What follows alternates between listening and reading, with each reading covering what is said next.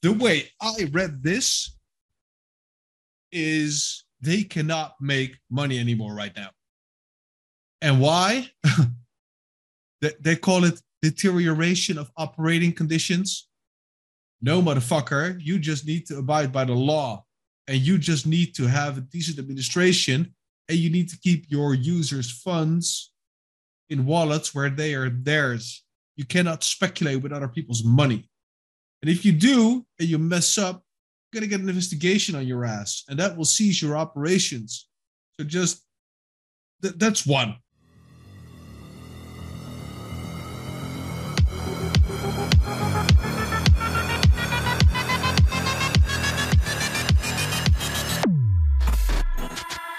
Ladies and gentlemen, Quamrats, welcome to episode 12 of the Quamfi Show. Full show today. There are updates from the Quant developer Twitter, and that means that Overledger had some updates. We're going to have a brief look into that. Hotbit failed. They're shutting their doors, and we're going to let loose some analysis on what could be the catalyst to this. Same goes for a Dutch exchange, Lightbit. They also shut their doors.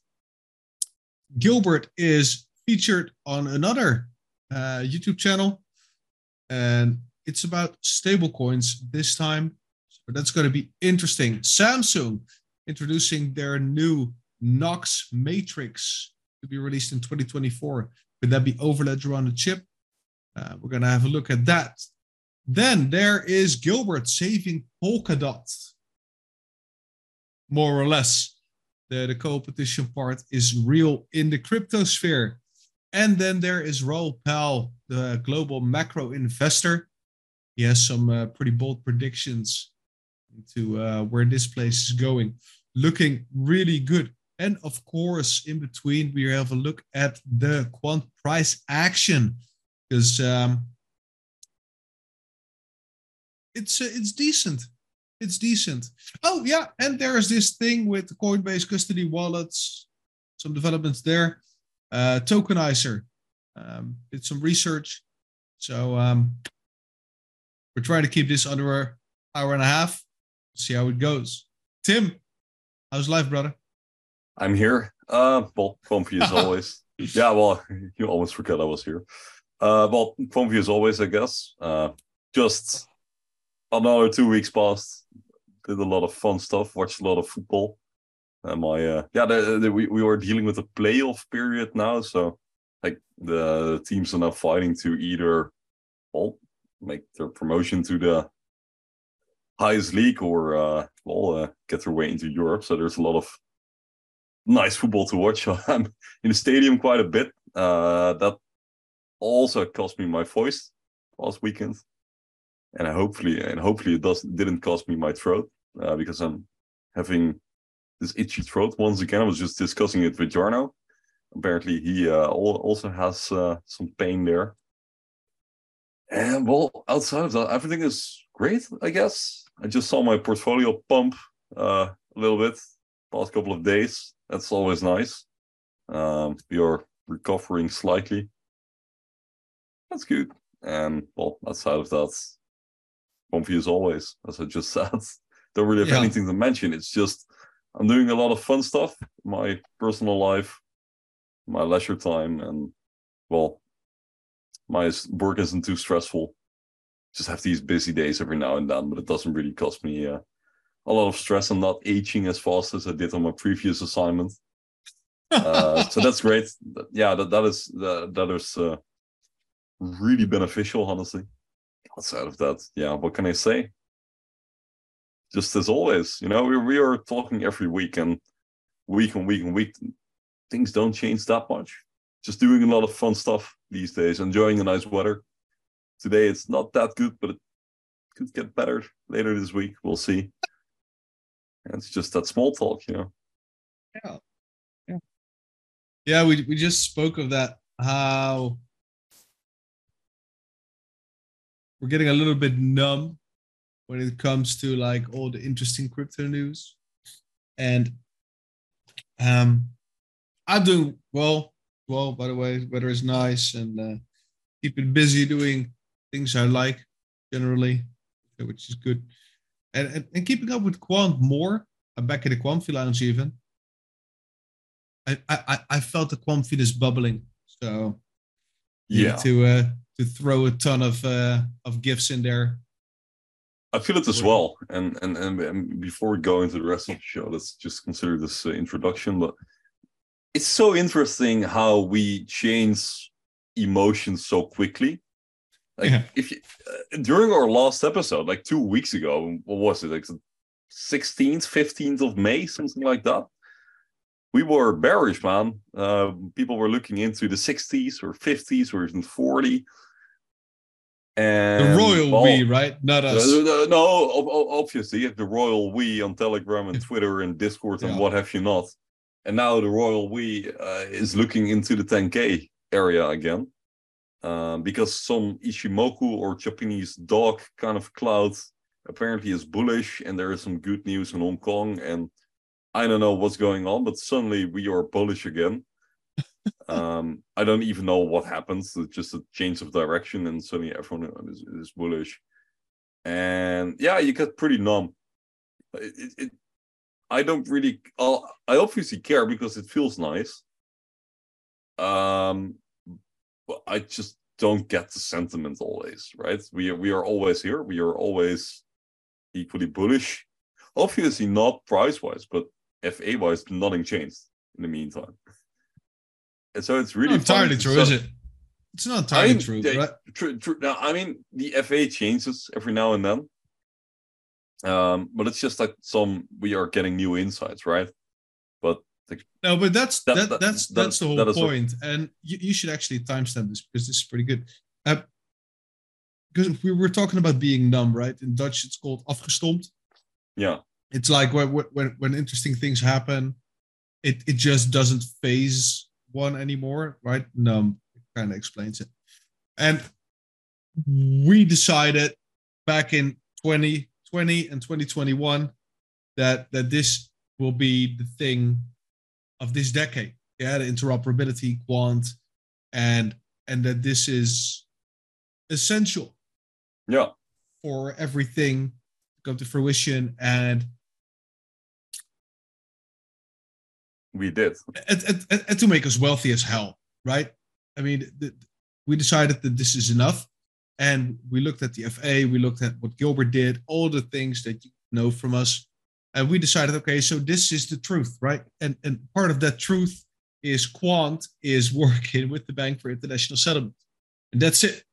And Quant will be involved in the digital euro, and the digital pound, and the digital dollar.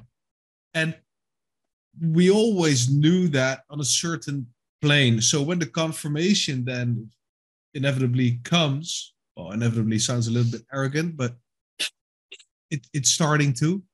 Then we're like, oh, yeah, told you so, moving on. And in a way, that's understandable, right? But it's also a little bit odd because we get the confirmation from Gilbert being on stage with the CBDC head of the digital pound, and he's like, yeah, for the tech you need to ask Gilbert. And my heart was racing, not gonna lie. But that took about half a day, and then I moved on. But it's actually pretty massive. And I to briefly interrupt you there, I must agree. I feel like that was kind of a moment of excitement for me as well. Like one of these rare instances where I felt like, hey, we didn't see this before, right? We kind of saw this before, but we never saw it in this way. So yeah. I got excited for a bit, and that rarely happens these days. So I agree with you. But then a week passed, and I already forgot it. And that's just how it goes. Yeah, but still, right? And there is a lot going on, and a lot of things get confirmed, get reconfirmed. A lot of stuff gets dug up again. Spoke about this earlier as well, Tim. That information FA that originated in 2018, 2019, 2020, Samsung being one of this,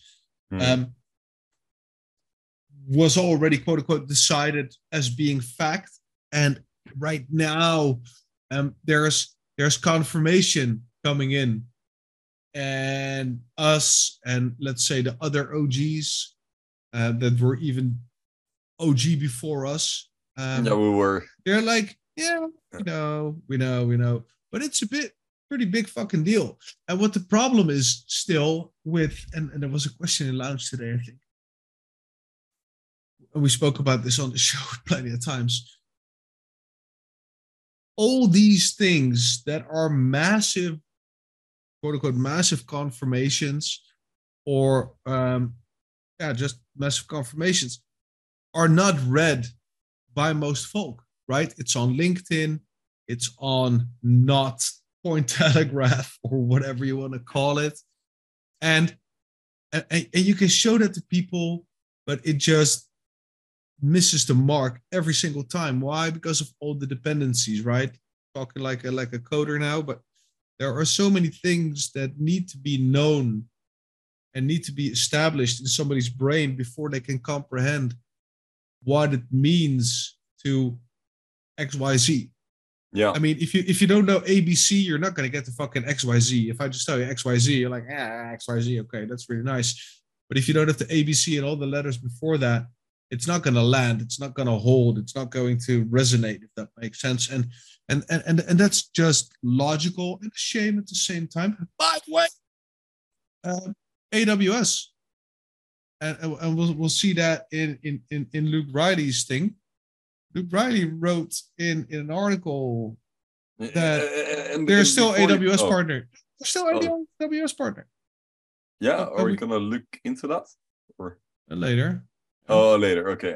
No, but it was to underscore my point, right? That things, even though they seemingly changed because we haven't heard of them, doesn't mean they have. And then Luke confirming that since they are a partner, it's just our perception that is kind of changing as we move through time, right? Yeah. So like that's what I said. Like the FA itself has always been there. It's just the amount of information that we are being fed, well, that increases. Or you call it fat? We're gonna end up fat anyways because I'm getting that we're going a bit off topic here. I felt fat today, honestly. I felt like a fatty.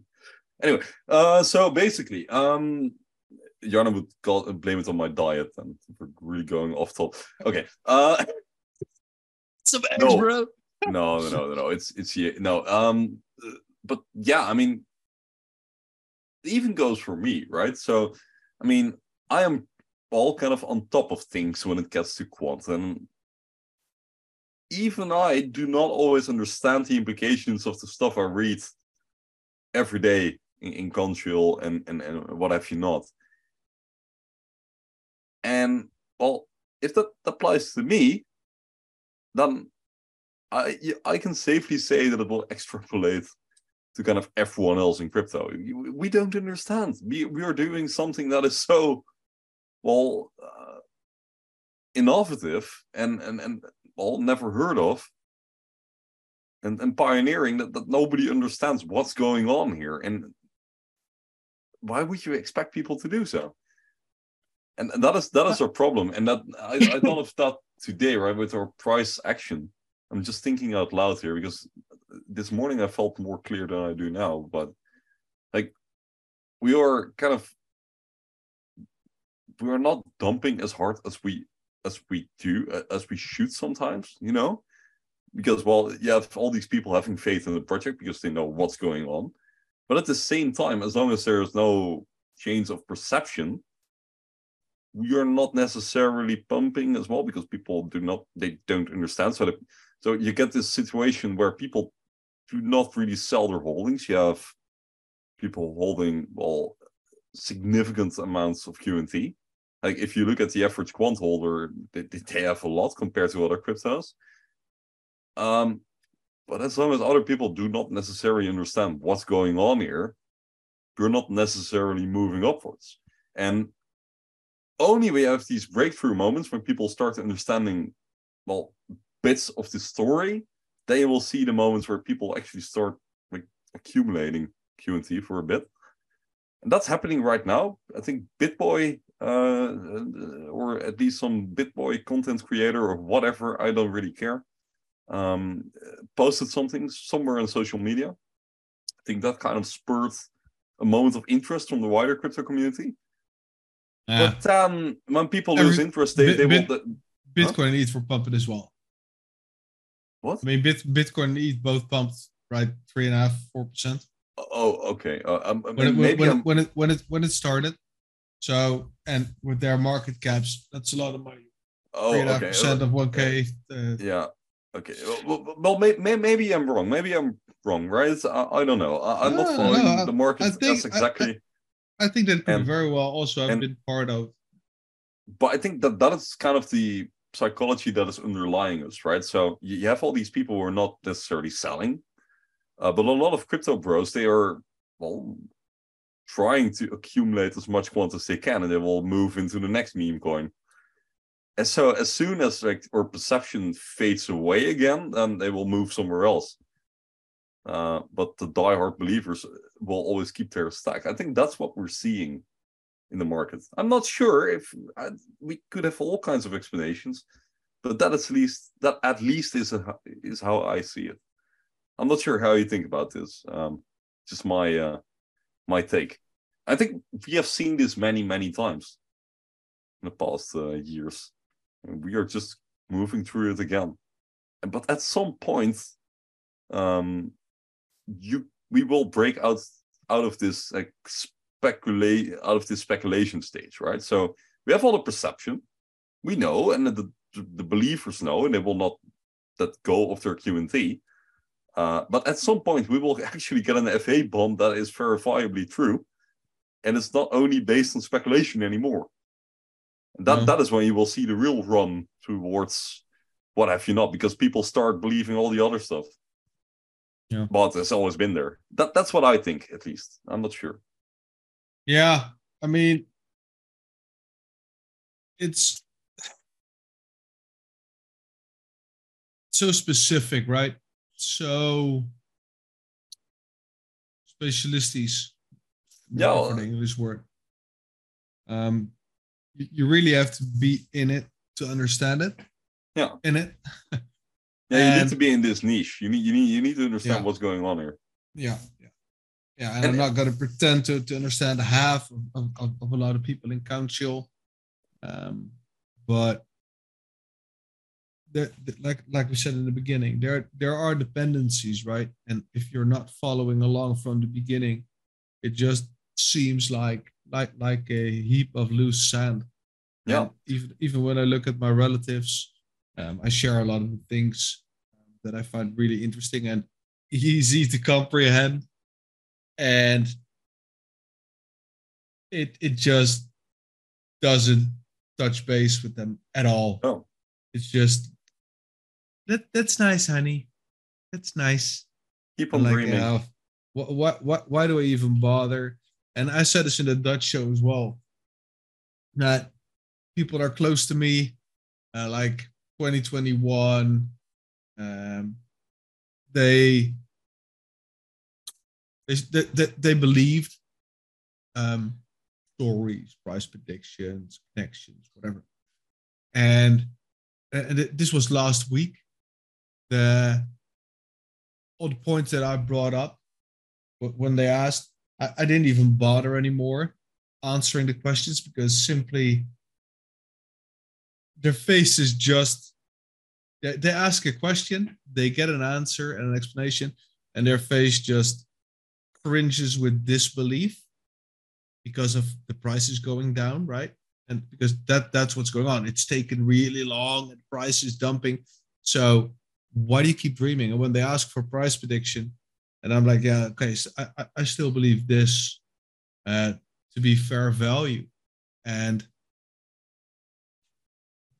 then they just look at me like I'm some gambling addict going to the casino saying that I know for sure that when I put everything on zero, I'll win. And there's just, how do you say? I can't find the word. No, but it's Yeah. Contempt. No, not contempt. Well, it's like this. Right. Sure, I honey. think you're Yeah. delusional, I think. Delusional. Yeah. Something like that. It's almost like pity, right? Like there's somebody that believes something so bad, so deeply, he is so sure that they don't even bother, that they're just afraid to to to smash my dreams or something like that. Oh well, fuck that shit. So yeah, it's sentiment changes, but, and depending on how much you know or you think you know, things become different. And Tim and I spoke about how we are kind of numb to the news. But we also noticed that other OGs are also more or less numb. But we also find it interesting to see that when the price goes up, that everybody gets hyped a bit more. We throw a bunch of gifts around and some nice memes and stuff. And then even the oldest of OGs start shit posting memes again on Twitter, which is good to see, which is nice. We've just been through a lot as a community, right? And it will only get worse as time progresses.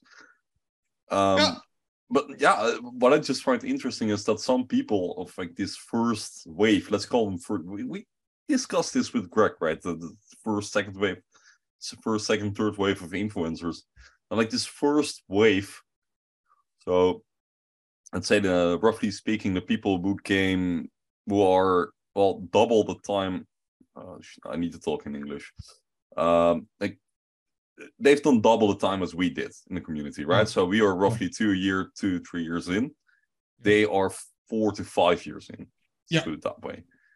Like that first wave is as double the time as we did, and you just see them losing interest in the project, and that makes sense. They already made their 300x, 360 to 400x if you convert to dollars. That makes a lot of sense. They've made a shit ton of money.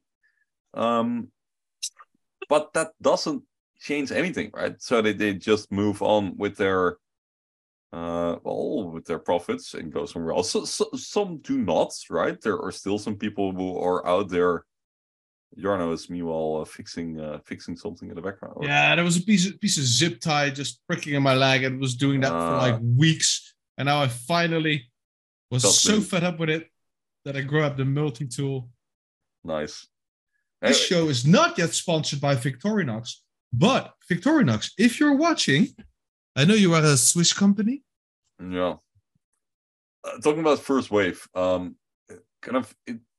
it's sad to see some old members of the community leave, but on the other hand, I think it's healthy as well. And they didn't leave; they just moved on to QNT. Yeah, or some other projects. Which is fine, right? That will happen, and that's fine. But yeah, you will just see movements in the community, and also I think the amount of QNT that you need to be in the top 1,000 is dropping gradually. Slowly but gradually, it is dropping, and it will keep dropping over time. And people say that isn't true, but it is. Look at it. They 13, say, 19 right now. Oh yeah, but it goes up every now and then. But it is dropping. It's just a glacier that we are following slowly. And our pace is way too slow. We need to move on to some more serious stuff. Yes, meat and potatoes. Yeah. I just had to complain for a bit, guys. Come on. That's a fun. All right. So what we see here is a tweet by Quant Developers. You can follow them at Quant Developers. Quant with capital and Developers with capital D. And this is from May 26th. And this is reading the remainder of May's releases focused on maintenance and present no modifications to your APIs or user experience. And it reads Overledger release 2.2.30 and 2.2.31. And there are no significant changes there. because you can see here, this is a maintenance release. There are no new APIs, features, or modifications to the user experience in this version. And the same goes for number 30. So why is this interesting? This is interesting because apparently they forgot for a month to release the updates to us, right? To the public, to let us know. This isn't the first time they did this. No, I'm just assuming that they forgot. And to me, that's good news because that means either that it is not interesting, but interesting enough to keep us updated. So that means that we are important in a way, or they are just really fucking busy. And that's also good. And apparently they are so fucking busy, but not on this because there are no to us facing updates. So there's other interesting stuff that's going on. I don't know. This is all just speculation and everything is bullish. I think with these updates, they have simply... I'm not sure. It's just like the last time. I feel like, oh yeah, we're looking at a terrible meme. You're looking at the notorious BIS, Augustine Carstens, and it reads, Augustine Carstens on QNT, colon, quote, I've never seen anything like this, end quote. Let's skip over this. Back to Overledger. Yeah. So the update. 2.31. No. No thing just focused on us. Yeah, just some small updates. We don't necessarily know what they did. They just said, well, we did some minor improvements, which is fine. Mm-hmm. Gets us up to date at least, and it's not too bad. We'll have to 4 more weeks. We'll have to ask Boss what happened there, I guess. I don't know. Maybe. I don't know. But 4 more weeks, and then this quarter is done. And that's true. Could very well be interesting things ahead. Also, in other news, while we are on Twitter, Nexi made a press release. Prototyping test exercise shows it is possible to smoothly integrate the digital euro with existing European payment landscape. Guess who connects legacy infrastructure to distributed ledger technology? And that's obviously Quant. And Nexi, as you guys know, is like the stage 3 Super Saiyan version of SIA. SIA.net that integrated Overledger into their core infrastructure. Had some mergers and some acquisitions, and they are now Nexi Group. And Nexi Group is not just huge, it's humongous. Notorious BIS is just a dwarf in comparison. Even Swift is in Europe smaller than Nexi, which is really cool. And Nexi is one of the companies that is going to be involved in creating the digital euro. And by proxy, obviously, Overledger is used. So that is really cool. And we'll just like this and retweet this. You can find this on the Quamfi Show Twitter. If you're looking for it, it was posted by Nava Quamfi at Quamfi Navas. Navas. If you want to look them up. So, yeah, Quant price 112. Woohoo! That was 8 hours ago. Anyway, we're moving on to.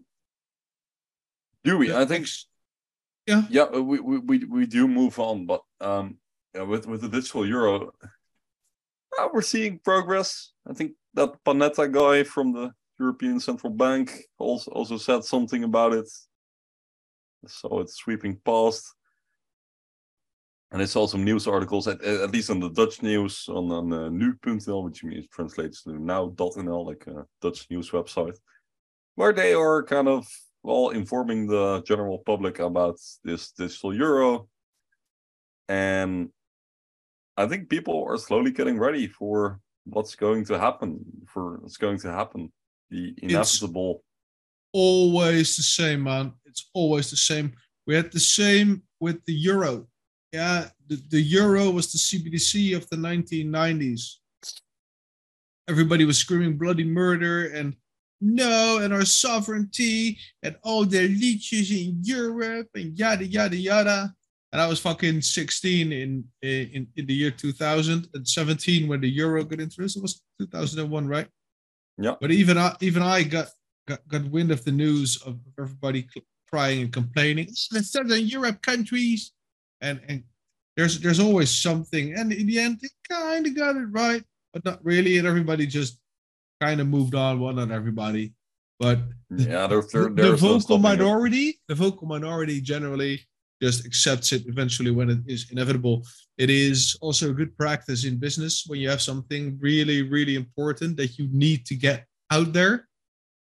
Don't ask for permission, beg for forgiveness, because people will give you shit if you ask for their opinion. But if you're at full speed ahead and you just implement stuff, they'll just go along with it. That's just who people are. And but at least, well, same is going to apply with CBDCs, and same is going to apply with digital money. I mean, it takes time, right?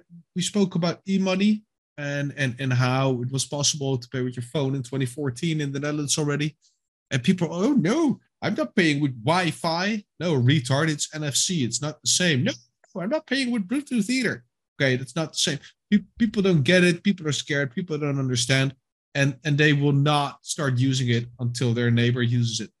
And just that's how it is. Yeah. And until then, it's just dangerous.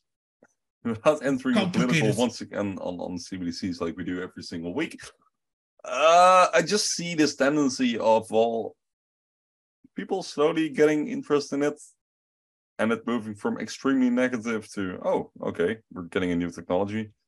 We're getting a new Wi-Fi standard. What does it mean to us? And then it's gonna fry your brain. And then it's some, yeah, like 5G, where all the protesters now it's getting implemented. Yeah, and then it suddenly is implemented. Yeah, okay. So that's what I saw about that, and I think I saw some other news, but honestly, I don't. The usual, right? Let's move on to hot. I think Panetta said though that he was aiming for 2027, 2026, something like that. He said like 3 to 4 years. So that would net us. Max. Yeah, so that would net us in 2027, which is soon. And that would be like 25 years after the Euro. We'll see where this plays out. But I think some other predictions said, well, I think it was the Bank of England they said, or I don't know, guys, please don't get me on this, but so some other parties saying, well, at least end of this decade, 2030. So we're getting this time, we're getting this window that they are slowly opening up. And that's always what happens, right? They're putting down these deadlines like really far in the future, so people can get used to it and they have a feeling that they can have some influence and maybe steer or just have people acclimate. I don't know. I mean that is true because we obviously still need the political process and stuff, but it will happen and it will be the second half of this decade. Might be a couple of years earlier, might be a couple of years later, but it's gonna happen between now and 2030. That's the thing. Okay. Globally. And Nexi is in it, and that is QNT, so that's good for us. Next topic. Yeah. Okay, so what we have here is Hotbit, and Hotbit wrote an article, and it reads, "It's time to take a bow. Dear Hotbit users, for 5 years and 4 months, the Hotbit team has been proud to participate in a wonderful crypto show with 5 million users. However, it is with great regret that we have made the decision to stop all sex operations from May 22nd, UTC 0400. We kindly ask all users to withdraw their remaining assets before June 21st, UTC 0400. And the decision is based on 3 reasons. So to keep it brief, at least this part, they're talking about the deterioration of operating conditions. They was forced to suspend operations for several weeks for an investigation. Secondly, the change in the crypto industry trend. successive collapse of large centralized institutions has led the industry to gradually, in two ways, either embrace regulation or become more decentralized. And 3, since its beginning, Hotbit has been characterized by providing a rich variety of assets and value-added methods. Hotbit was the first exchange to list numerous emerging assets. Okay, so the way I read this is they cannot make money anymore right now. And why? They call it deterioration of operating conditions. No, motherfucker, you just need to abide by the law, and you just need to have a decent administration, and you need to keep your users' funds in wallets where they are theirs. You cannot speculate with other people's money. And if you do, and you mess up, you're going to get an investigation on your ass, and that will seize your operations. So just, that's one. So that's rules and regulations, as they state in a way. And then they talk about the collapse of large centralized institutions, embrace or decentralize. That's the same stick. It's the same stick. Yeah, you guys just need to make sure that you perform KYC and AML practices. And then the third, we were first to list every fucking shitcoin under the moon. We didn't care if you lose your money. We just wanted your fees. And that's to me the bottom line. And yes, I am biased against all these bullshit exchanges with their terrible reputation, fucking people over by just giving them access to every shitcoin that is not vetted, that has no known owner, or they have just bought it off. Because those exchanges, and Hotbit was notorious for this if I remember correctly, they just get paid a ton of tokens. They get paid a ton of listing fees. Binance is the same. Want to list your shitcoin? Pay us $1.5 million and give us 10% of the supply, and you're Gucci.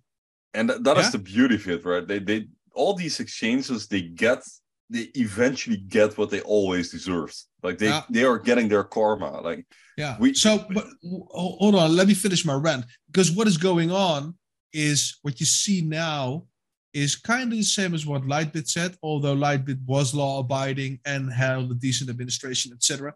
But with MICA coming up, and in my opinion, and this is subjective, there's no evidence for this, with MICA coming up, these type of exchanges lose Europe. There is no way in 2024 that you can operate a business that just posts every shitcoin, lists every shitcoin under the moon for exorbitant fees without doing any research, just to be first, and then rake in a ton of money from clients, us, users, as you like to call them, that have done no KYC, no AML, or very, very limited. Now you can trade as a MEXC. Also, now you can freely trade 5 BTC a day, which is crazy to me. And in Europe, in the future, it's going to be a problem. You cannot have all these individuals just doing their rogue trading, etc. I mean, you can think of that what you like politically, but that's just how it works, right? We pay taxes, and everybody needs to pay taxes. Also, we don't want to be funding criminal organizations, etc. So that's a thing.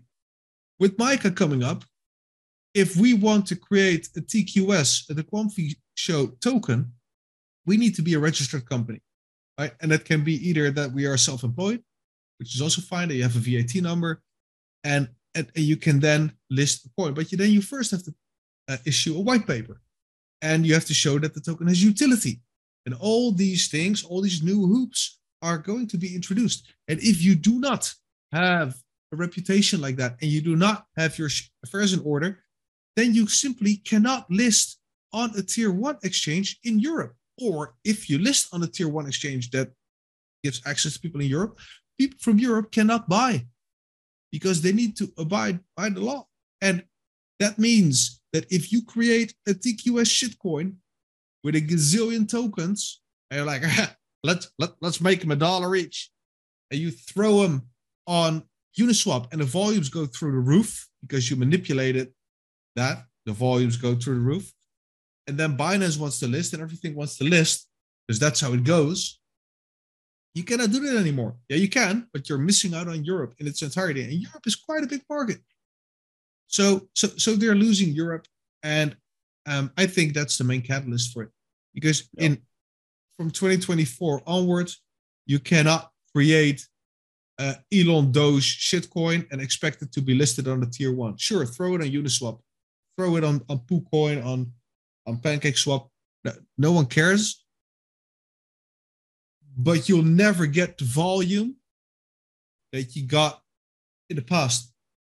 Of course, Binance doesn't have to abide by that because Binance is in fucking God knows where, tax haven and no extradition treaties and all these things. Do not put your QNT there. I saw people posting that the yield is now 1.76% for a year. Do not put your tokens there. You'll get wrecked. It's not your tokens anymore. But yeah, so that was my rant on this. So I think for Hotbit, serves them right. And for Lightbit, it's a little bit of a shame. What Lightbit did was a Dutch exchange. They are transferring all the people that want to onto Bitvavo, which is also highly regulated and in a way acknowledged by the Dutch central bank. Lightbit was also above par, but they just recognized that they cannot compete with the bigger boys anymore. It's a little bit similar to this story, and I understand, right? That's the reason why we get all the regulatory needs. You cannot have USB regular thumb drives with people's accounts laying on a desk. Not saying Lightbit did that or Hotbit, whatever, I don't know. But you need to have procedures, 4i procedures, 6i procedures. You need to have vaults, cold wallets, hot wallets. You need to run an administration. This will take people. This will take time. You cannot trade on your own fucking exchange against your own users. All those things are pretty common practice in Europe. But there's a lot of extra things going to be added to the pie with MiCA being introduced. And then there is the Basel thing that's coming up, which will also make it a lot less attractive for big businesses. The Basel thing? Yeah. We talked about this, the 1,250% assets. Yeah. Oh, yeah. You actually remember that? Yeah. I do not. There's a ton of those things coming up to disincentivize big companies, banks, exchanges, and I would not be surprised if exchanges need to get a banking license in a way to disincentivize them from using people's funds or gambling with crypto and just backing up their questionable bets with their own shit coins. There's a lot of regulation coming, and the first ones are tapping out. I saw Lightbit. There was another one today that also was like, "Hey, fuck this shit, I'm gone," and I think that's great. Yeah, it definitely is. And well, the exchange gravy train is you coming to an end. Predicted it in 2020, right? And it was kind of obvious, let's be honest. We saw it with Galileo, for example. Like, what did some exchanges ask our friends? A couple million to list Galileo there? Binance is just a clean $1.5 million and 10% of your supply, kind of like that, something like that. And I mean, but that's pretty common. I mean, the prices go kind of down from there. But there are also exchanges like Coinbase and Bitvavo. You cannot buy a listing. You can send them an email and they'll just tell you, we don't care. We just don't care. If we think you're suitable, we'll pick you. And that's that. And I think Kraken does the same. But yeah, it all comes down to where is your company registered? Yeah. Which laws do you have to abide by? And this is me being the broken record.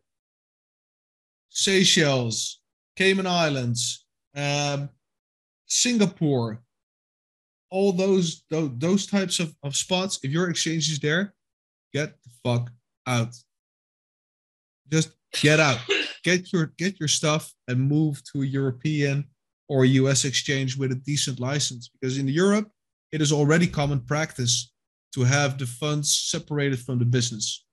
So if you have a limited company, then you have a separate foundation, and foundation is holding all the users' funds. So these things are inaccessible to the exchange. It's not an exchange balance sheet. It's not.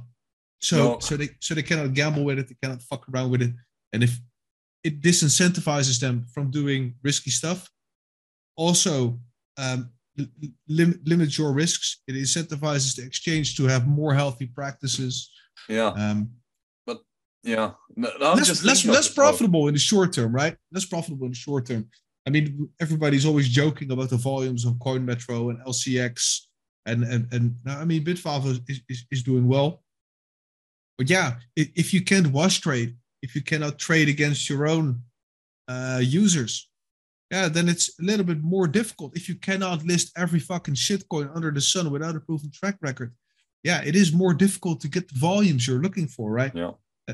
And if you don't get the new people in that are looking for the next 100,000x token, yeah, how are you going to get new customers? That needs to be organic growth and not hype-induced, manipulated, inflated user numbers. Yeah. And I'm just thinking it's kind of a different question and not necessarily about these exchanges, but I found exchanges interesting regardless. Like with banks, you have a couple of banks that are kind of dominant globally. And the same goes for crypto exchanges to a certain extent, right? We all have Binance, Coinbase, Kraken. And Crypto.com, I guess, might also be a significant player. Yeah. I'm just questioning, like, in the end, only a few of them will survive. So yeah, I'm really curious. And sure, I mean, also like with banks, you sure have these smaller banks, right? I think only in the US alone you have 400 or 500 regional banks, and also here in the Netherlands you have multiple ones, although some fall all under the same parent company. I'm just questioning which one. Obviously, the ones which are most regulated will survive, but that will be a really interesting showcase to see if, like, the European-based exchanges will become dominant globally because they are best regulated for sure. Yeah. Or I mean, you see some of the biggest exchanges in the world are still American, right? They're still all active or operating at least from states which are kind of progressive towards cryptocurrencies. But I'm really questioning whether they will move their headquarters or at least their operations to Europe as soon as MiCA and all the other stuff kicks in, because it's, well, much more regulated. That's kind of this interest that I have. I'm not sure if I will get the answer quickly, but really curious to see how that plays out in the long run. Yeah, I think the answer is partly here, right? If you look here, top currency spot exchanges. This is a list by CoinMarketCap, which is owned by Binance, I think. So take this with a grain of salt. This was just the first hit on Google. Well, we're looking at trading volumes 24 hours. And apparently Binance does 6 billion, 6.7 billion. Coinbase does 800 million. Kraken, 460 million. KuCoin, 440 million. Bybit, 580 million. Then we get Bitstamp, 170 million. Why is this? And OKX, 627 million. Then it starts dropping fast. Yeah, Gemini, 18 million. Yeah, it's not in order, which is really odd. But there's apparently a lot of there's a lot of difference between all the exchanges. I'm curious, why isn't this? Let's do it like this.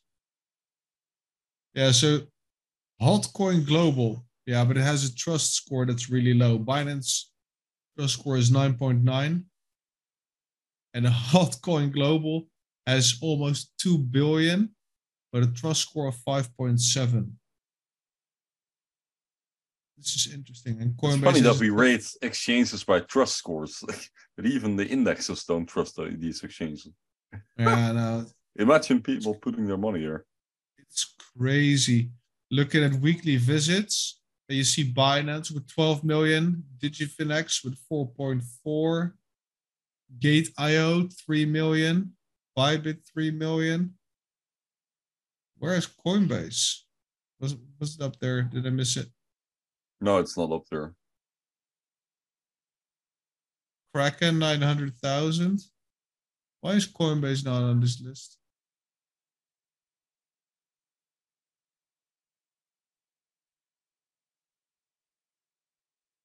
Weekly visit 32,000. What? That's fucking bullshit. That's no way in hell. And Coinbase has only 32,000 visits a week. This is not representative of. This is weird, right? No, that is impossible. They are the biggest competitors of each other, so maybe Binance is like, fuck you guys. I wouldn't put it past them, to be honest. Yeah, maybe they don't give an overview of their visits. Yeah, but just looking at this, right? Looking at the rank, there's 224 exchanges. Bit4U has a trust score of 0.1. Lol. But these are candidates, prime candidates that for survival, maybe like the top 3, top 4, Binance, Coinbase, Kraken, KuCoin. I don't know. KuCoin is also shady as fuck. Same as Bitrue on my list of not to be used. Oh, Bitrue. If you want to get scammed, go to Bitrue. They'll give you a masterclass. I think Crypto.com will also be kind of one of the candidates to survive. And there will be some other smaller companies, but we'll see. We'll see. And yeah, it's a nice sideshow that I'm kind of interested in crypto. Yeah, the tree will keep shaking. Hey, but we are on CoinGecko anyway, so why don't we look into price action? Or do you have something else scheduled first? Yeah, I had a bunch of things, but that doesn't matter. We'll just move to the CoinGecko. Yeah, we were on CoinGecko already, so I figure we might look on CoinGecko. No, we were on CMC. We were on CoinMarketCap, no CoinGecko. It's okay. Blue versus green, dude. What, yeah. are you on an Apple laptop or something? I am. Well, personally, I use Coinbase, but that is only I mean, I'm using CoinMarketCap, but the only reason why I'm using it is because I started using it, and it is all my historical data. So I don't think I should switch between apps. See, that's how they lock in. Yeah, but it kind of shows my data, and then I know, oh yeah, that's how far I'm down on certain coins, and then I cry in a corner. So numbers are on Burger tokens, aka USD. Oh yeah, that was probably part of why markets are rallying. It's because there's rumors, I don't know if it's confirmed yet, that the debt ceiling gets raised. Who would have thought? Yeah, debt ceiling US 31 trillion. Yeah. The US is technically bankrupt, so the world is technically bankrupt because the entire world is owed money from the US. US is lending from everybody and not paying them back. Like, fuck that. So they just raised the debt ceiling that they created for themselves once again. And allegedly, I'm not sure, this is not confirmed yet, as far as I know. And that is apparently bullish. Yeah. So the US can rack up more debt, and that means that their credit rating will fall further. And if the credit rating falls further, it means that every loan that they get costs them more in interest because they are less trustworthy. So they need something to compensate. And that means that more tax money will go to paying off interest instead of improving infrastructure and all those other unnecessary things. Until they decide that, okay, we just need to default on everything, which is inevitable, or they need to wipe the slate clean. But that then needs to occur globally. So if the US gets wiped 31 trillion, then we need to see how much percent of GDP, I don't know, and Europe the same, because everybody needs to get their loans cut equally, I think.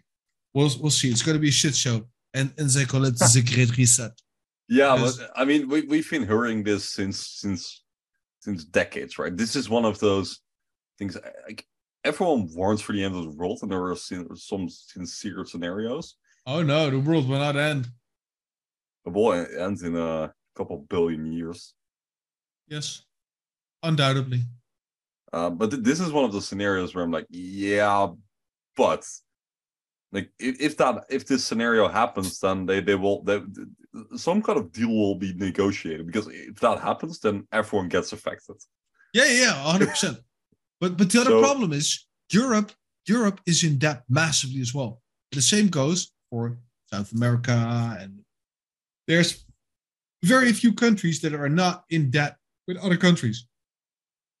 Right? So my thought as a farmer here is why not just cut everybody's debt with the same percentage? Yeah. And maybe that will clean things up a bit, right? Like, okay, I owe you 300, you owe me 500, but you earn like way more than I, so let's cut you less and me more, and then everybody is happy and we can shake each other's hand, and then just do it all over again, but this time with digital money.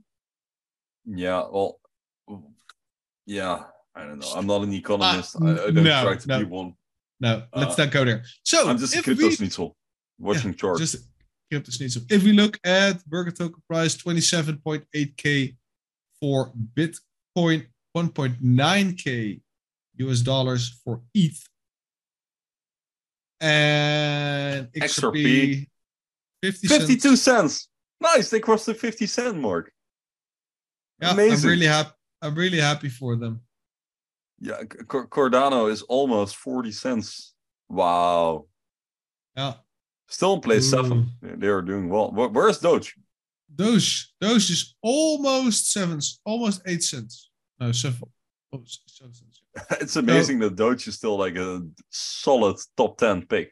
Yeah, but that is because it is sorted by market cap, and they print like 100 gazillion of those motherfuckers every day. So even if the price drops 20%, they just mine 20%, and the market cap stays exactly the same. That's how this works, right? That's how this works. We're talking market cap. And market cap is just the amount of tokens multiplied by price. So if the price drops 10% and you print 10% more tokens, then the price of the market cap doesn't move, because you just add more tokens of the same value out of thin fucking air. That's why it's so hilarious. Here. It's whatever. Well, mind cannot comprehend Doge. Okay. What is... Oh, we are 35. Remember the days when 35 was near all-time high territory? 24. I think the highest we ever got was like 27 or something. I thought it was 20. And I don't know, Quant Pop, I thought 23 to 25. So I think that's the range. I would not even know where to find it. But if we look in euros, Bitcoin is 26K, ETH is almost 1.8. XRP is comfy below 50 cents again. Fuck you. And no, joking. Be friends, not the same thing. Still.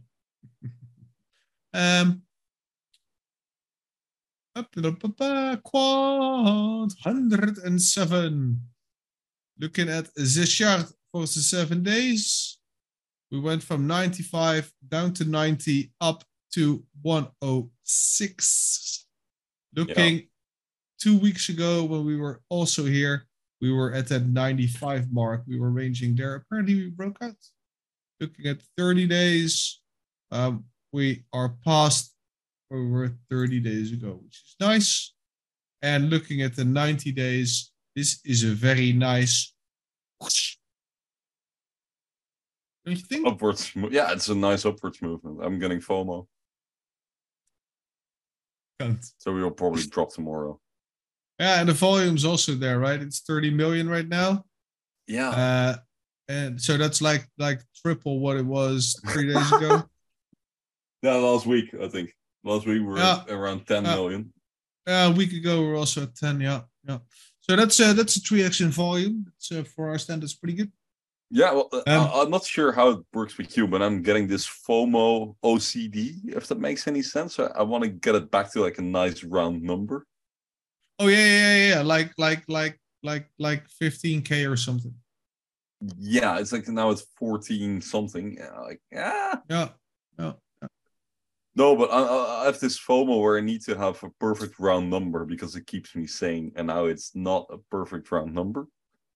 So that happens every now and then. So when I sell, so when I sell, I need to have sensible. Kind of. No, I just needed to have it at a perfect round number, and it's not perfectly round at the moment. So I need to start buying.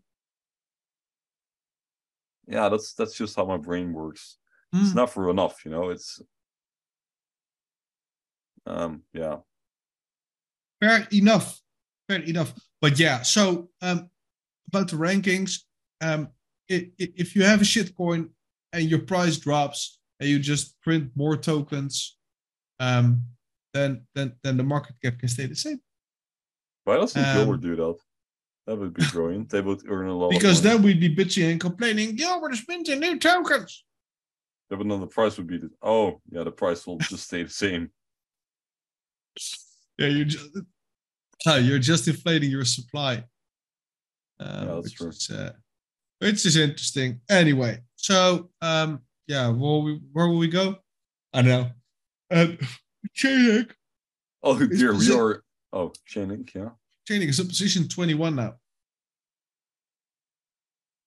Okay, good for now. But their token price is 6.18. So isn't that lower than where it was like a while ago? No, it's just been ranging, I guess. What are they supply? 1 billion and 50% circulating. They still need the other. That's hilarious. And their volume is steady as well. Over 100 million. Oh. Yeah, you were looking at the time probably. Yeah, because we are we are halfway through content-wise, but we're not whole. I mean, we could go for the 2-hour episode. How long are we in? We are 1 hour in. 1 hour and 2 minutes. So, we're moving on to the future of finance. Yes. And this is interesting because I saw Jarno posting something on Telegram, and it was like this request, hey, does someone know how to download a YouTube video? Because they might take this down. And we are 5-6 days later, and it's not been taken down yet. Which is odd. Yeah, which is nice. I didn't watch it yet when I posted that. Quant Papa sent this to me. He's like, okay, just watch this fast because they pulled it down once and they might pull it down again. Hence me asking in one of the groups, can somebody please download this? I don't have YouTube Premium, so I cannot download it. It's just, I don't know how to do that. But this is cool. Gilbert was at the Future of Finance. You have audio? And they spoke about stablecoins. Gilbert Verdian, CEO at Quant. Hello, I'm Dominic Hobson, co-founder of Future of Finance.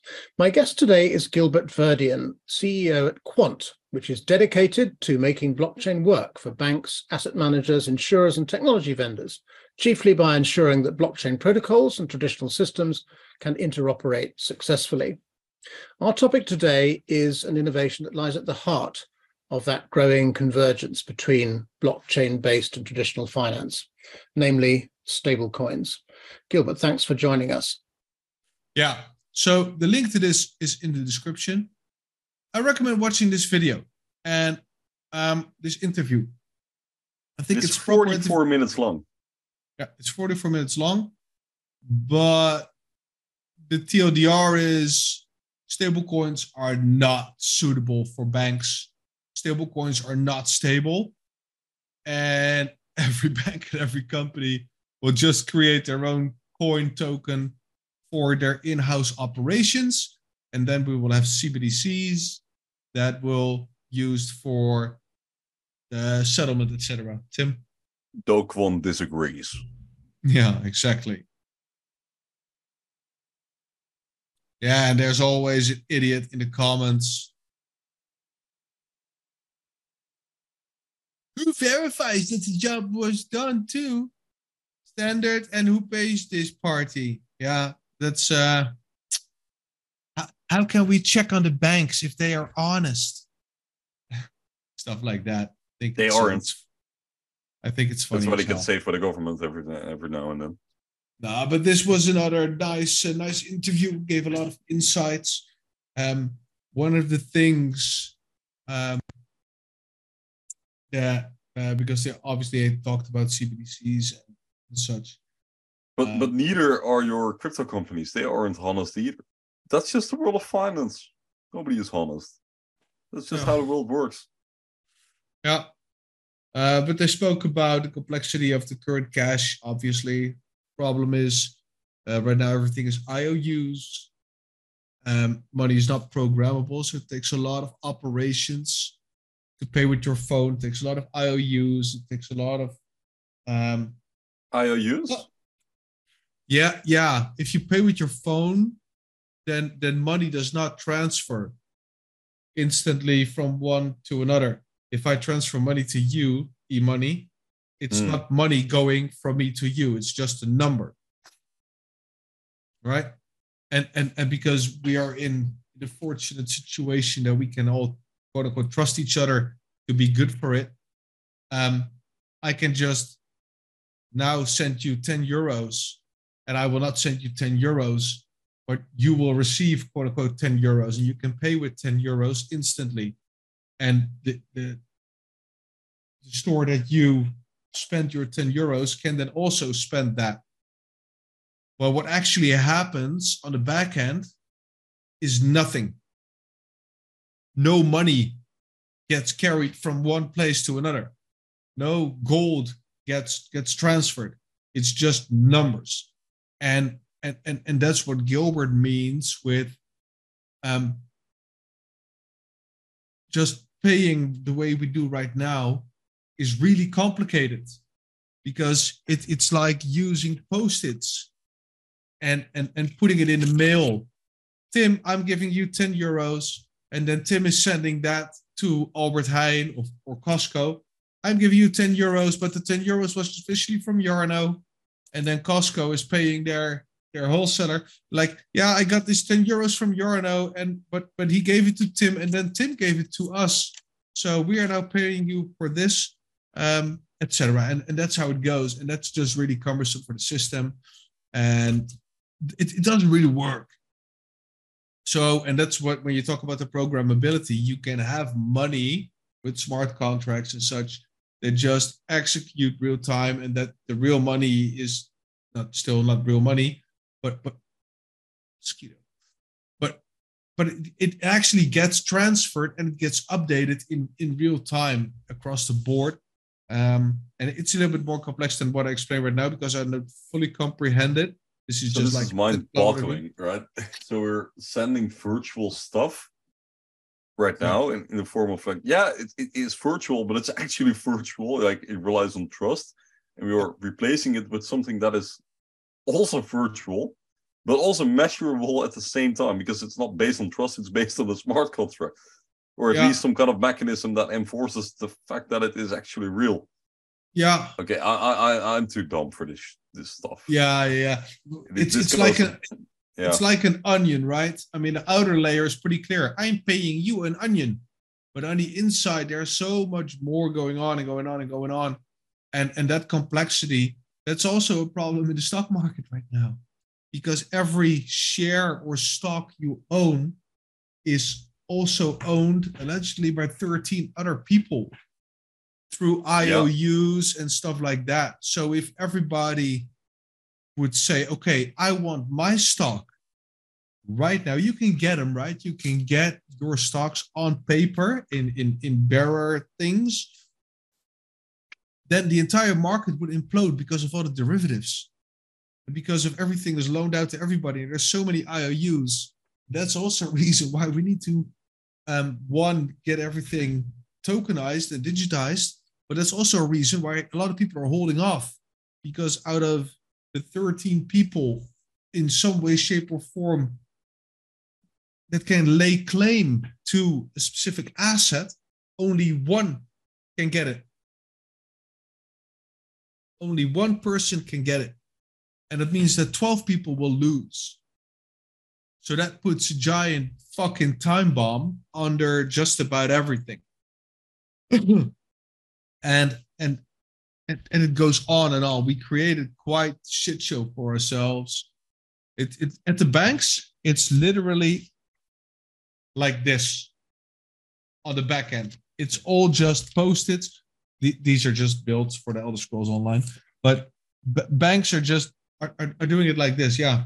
And they're trying to optimize and modernize. But yeah, I'm digressing Bit like again. The Quamfi Show.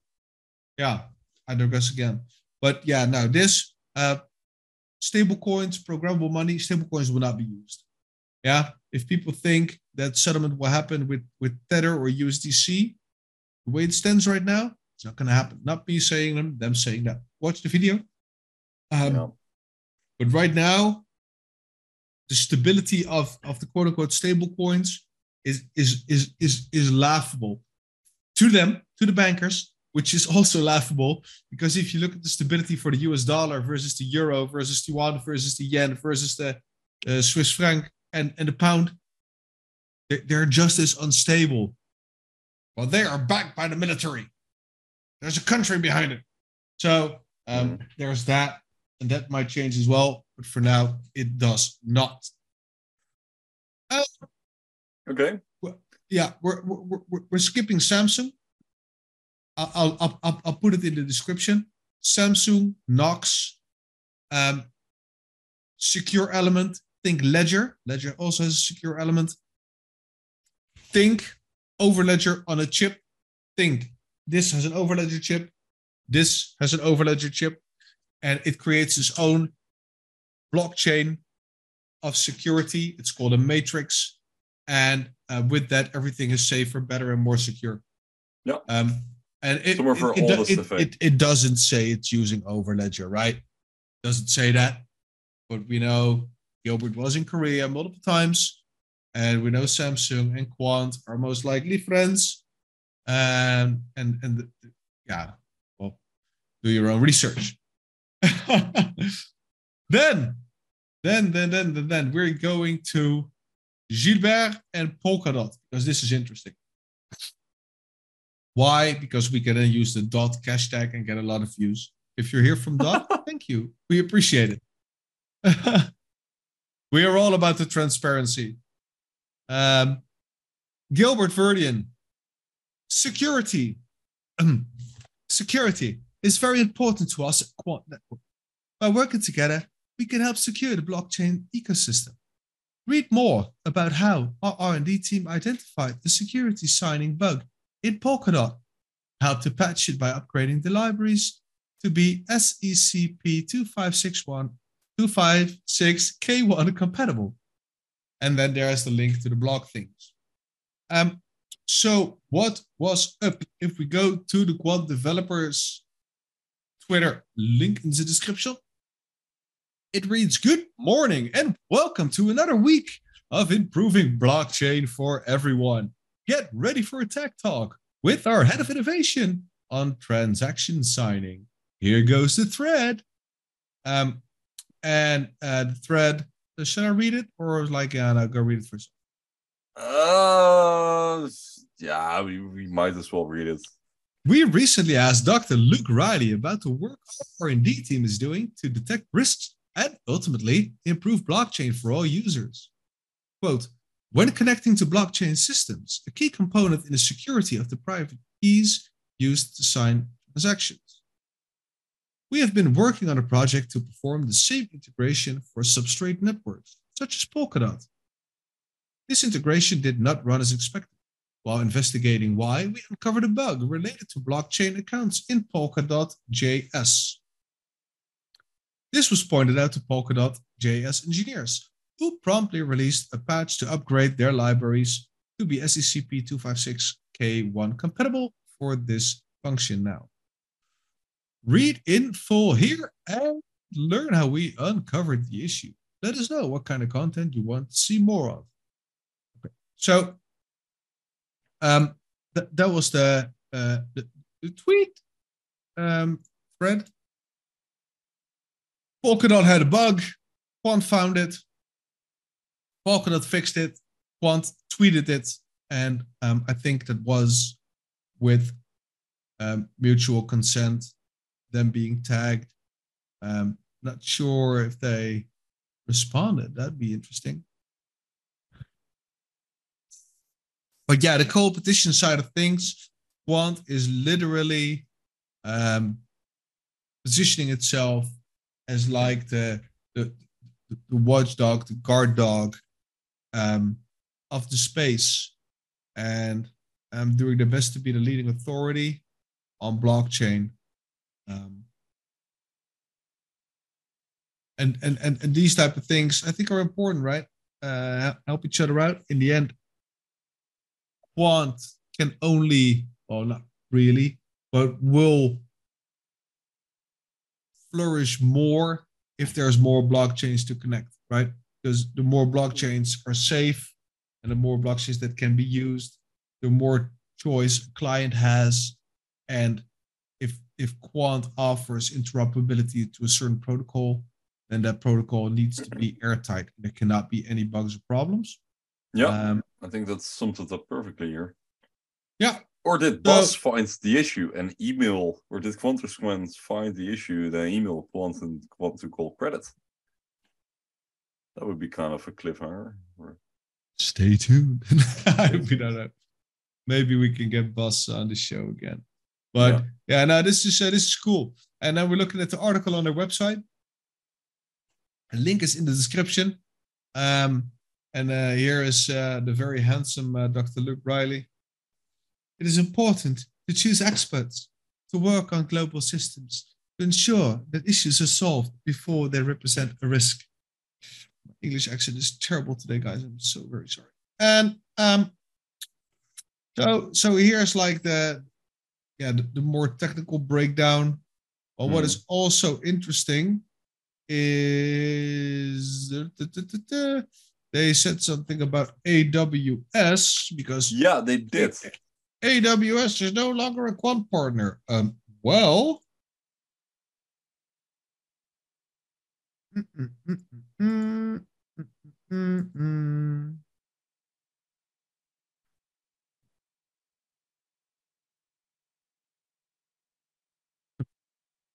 I'm trying to find it by really quick reading. I mean,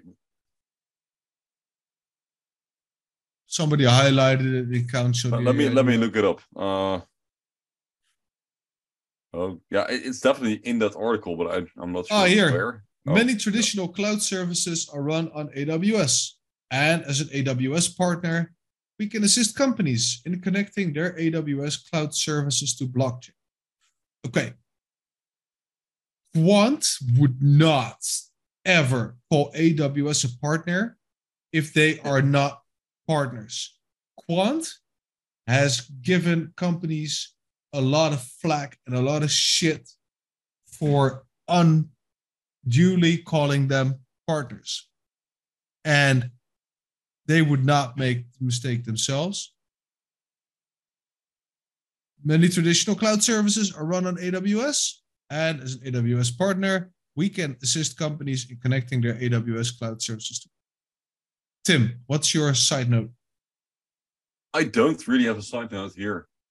I just wanted to say, but hey, they aren't on the website anymore, right? So it's either with AWS or... Where's logo? I don't see logo. But that doesn't rhyme with everything else we got from AWS. So Oh. Eh, Oh. we'll see. So this is cool. Check out the article if you want the filthy fucking details. It is there. Okay. Really quickly. We have Raoul Pal, yeah. He posted an article on LinkedIn. And I know a lot of you guys think he's a clown because he made the call for being irresponsibly long on Ethereum right before it tanked. Do not judge people Based by on one trade. by one call, right? Or by a couple of trades. I think this man has a pretty good track record, and he has a lot of people paying him and his company a lot of money every month to get their research and get their opinion and vision on things with real vision. So this man is well respected. He's an authority, and yes, he was wrong. We are an authority as well. We are wrong all the fucking time. But this article reads, this supermassive black hole that eats all other assets. It's published on May 29, 2023. And he has used this term, the supermassive black hole, a lot of times, many times to describe crypto. And he has some interesting charts here that I'm not going to pretend to understand in depth, but read this article. He says the total crypto market cap should hit at least 10 trillion during the next cycle, and it could end up going much, much further than that. And he posts a log chart here with the descending triangle, if I have my TA lines correctly. And you can see we were at the bottom. We just broke out of this.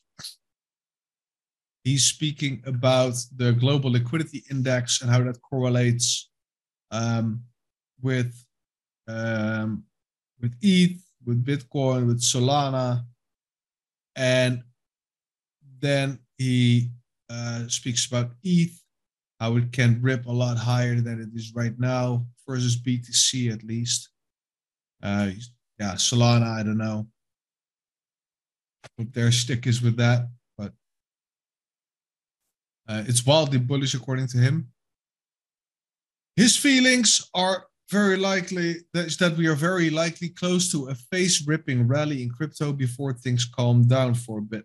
Remember that May and June are historically the strongest month in the first year of a bull market. However, next year and 2025 will be the big ones. It's unclear whether we have a few more weeks of consolidation before that bigger rally, or we go straight from here. What is clear is that it is coming to the moon and beyond.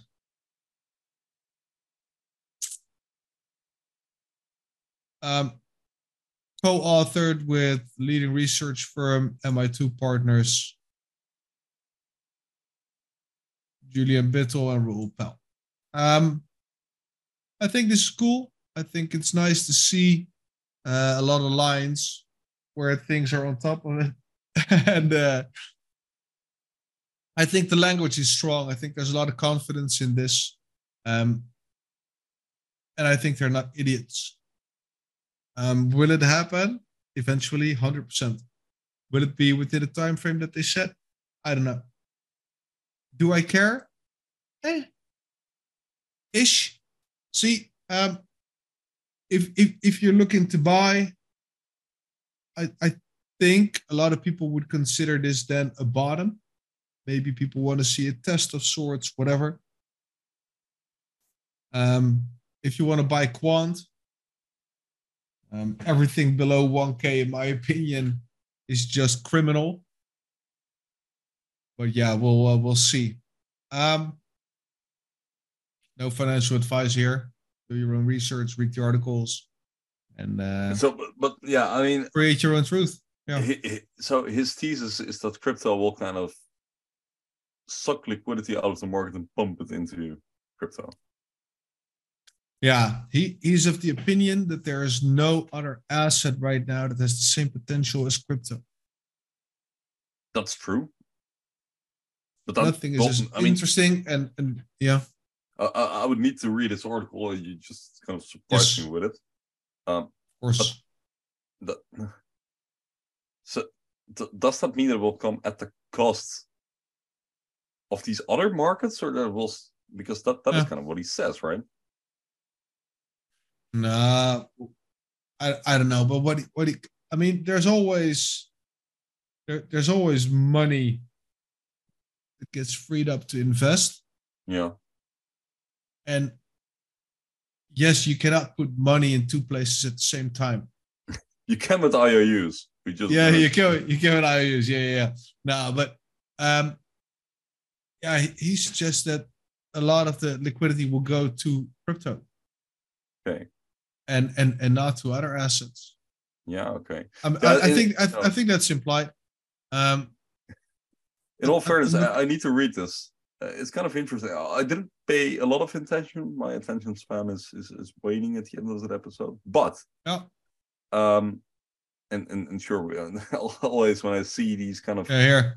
Having spent the last 3+ decades of my life in the world of macro, I continue to insist that everything remains a sideshow versus crypto.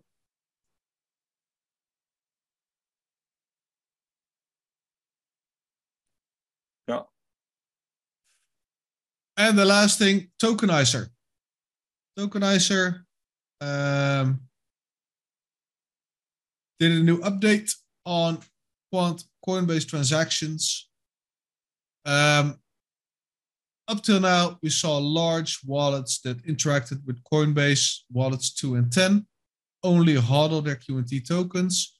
Until I discovered these, one can only imagine what's going on behind the curtain. It's a 3-minute video. Alright, so here's a little update on the QNT transaction video. We're not going to watch this right now for the sake of time.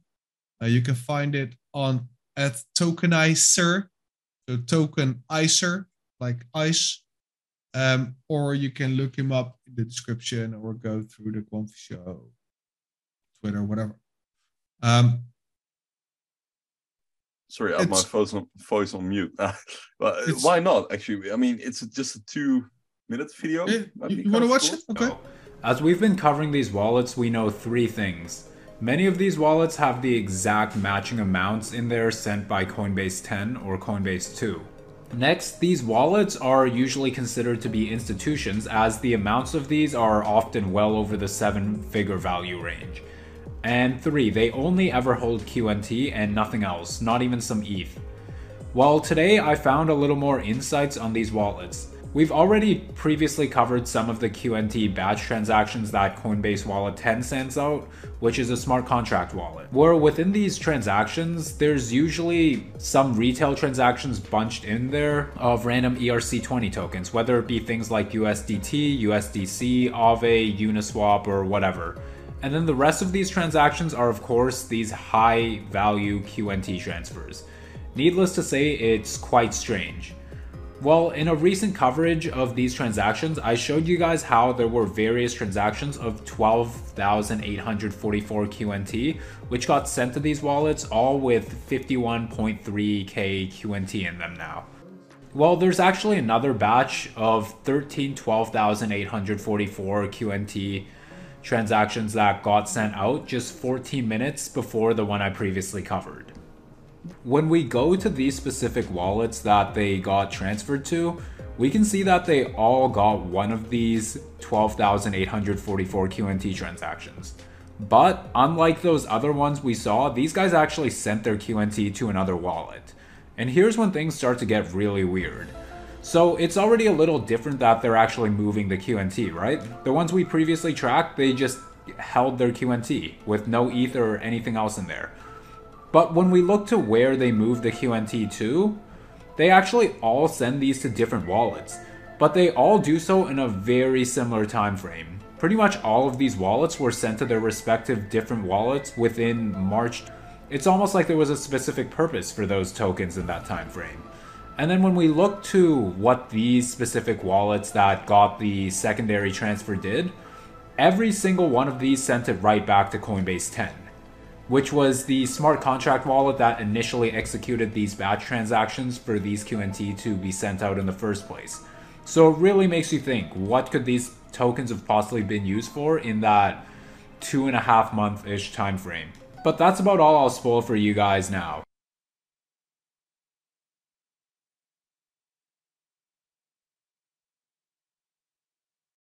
Dun, dun, dun, dun, dun, dun.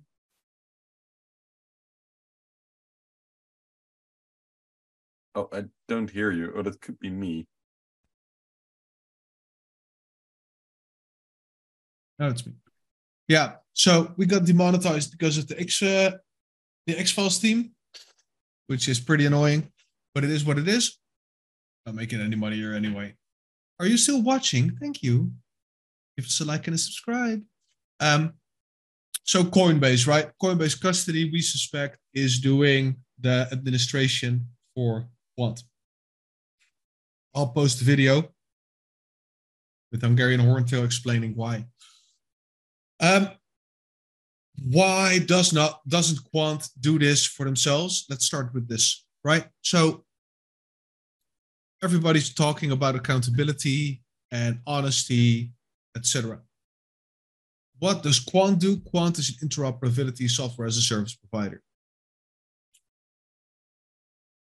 They are not bookkeepers. They provide services that are software related. They do not want to mess around with post-its, wallets, cold wallets, hot wallets.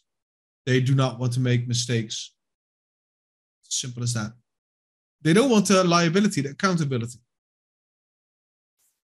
And what better way is there than to use a company like Coinbase with a banking license to keep you, one, honest, two, do everything for you, right?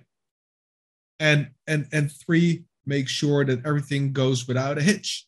It frees up so much time, frees up so much money, frees up personnel, and it is a third party.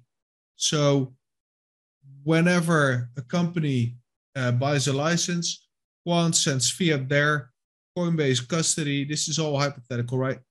Coinbase Custody does all their bookkeeping. They buy the QNT tokens. They lock them in a wallet for the duration of a year. Gilbert cannot touch them for the year because that is what is agreed upon. It's in the white paper. And then every time a license expires, they're like, yeah, what's up, G? Yeah, we got some tokens for you. And then Gilbert can decide what to do with that. Either they are being reallocated, which could possibly be what Tokenizer is talking about, right?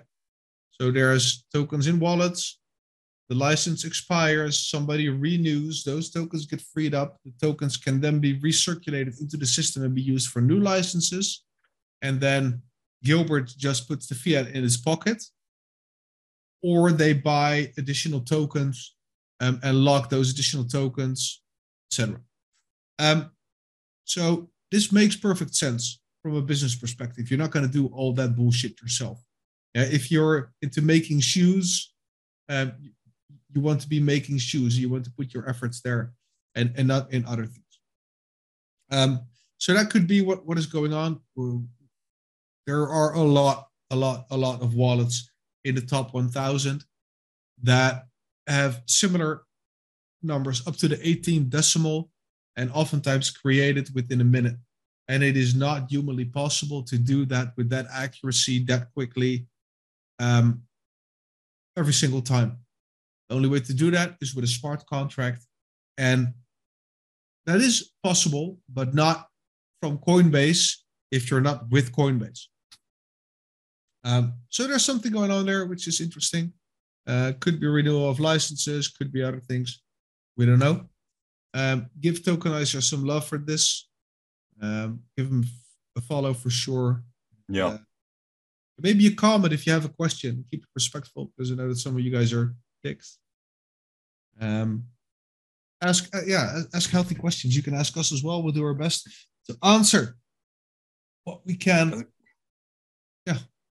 No, the reason why I insisted to watch this video is because what kind of this wallet activity kind of fascinates me. It is the most tangible thing that we have that we can monitor constantly. Because everything that happens on Ethereum is open for the public. I mean, it comes down to perception and how we see it and interpret it. Yeah, it is tangible for sure. It's verifiable. I deeply admire all the people looking at it constantly. So that's the reason why I wanted to give some attention to it. Yeah, no, it was a good shot. It was a good shot. And it's just another layer of the onion in terms of FA, and well done.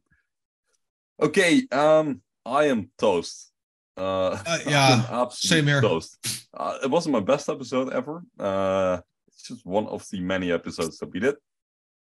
I didn't contribute a lot in terms of talking. Oh, you did, dude, in the beginning. That was cool. Yeah, I did in the beginning, and then I slowly started fading out. That wasn't on purpose. It's just, it's age, dude. It's not necessarily age. It's just people shouting at me through a phone today on my work. No, not necessarily. It was just, it's been a long day. I've seen just a long weekend. But hey, we did it, and once again, we talked about a lot of stuff. We gave some new coverage. I thought we didn't have anything new, but we did. I don't know how we pull it off, but we do. We talked about Nexi. We talked about the interview Gilbert did, which is a 45-minute, 3/4 of content. 3/4 of an hour of content. But I haven't analyzed yet. I still need to watch it. We covered a bit of wallet activity. We talked about Samsung. We talked about Polkadot. There was so much in this brief little episode. And we'll see you in 2 weeks. We have more stuff. We will see where the price is going. We will see whether we will pump higher on this Ichimoku cloud or whatever it is. Throw in the comments your price prediction for over 2 weeks. And what do you guys think will be the next confirmation? What will be the next big confirmation when it comes to quant? So, and no, I'm not going to prime you guys. Just a bit. Would it be a bank? Would it be a big institution? Would it be a government, maybe? Or gateway? Maybe? What do you think? Let us know. Make sure that you subscribe, because otherwise you will not know when there is a next video.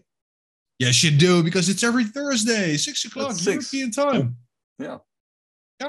Every second Thursday of the month is in English. So that's the even weeks, right? Even. I think so, yeah. Yeah.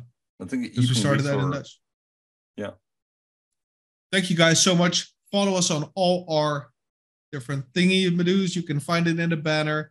We have a Twitter, we have an Instagram, we have a podcast. We are also on YouTube podcast right now. So if you're following there, thank you so much. 2 weeks. We'll see you again. In the meantime, stay comfy. Stay comfy.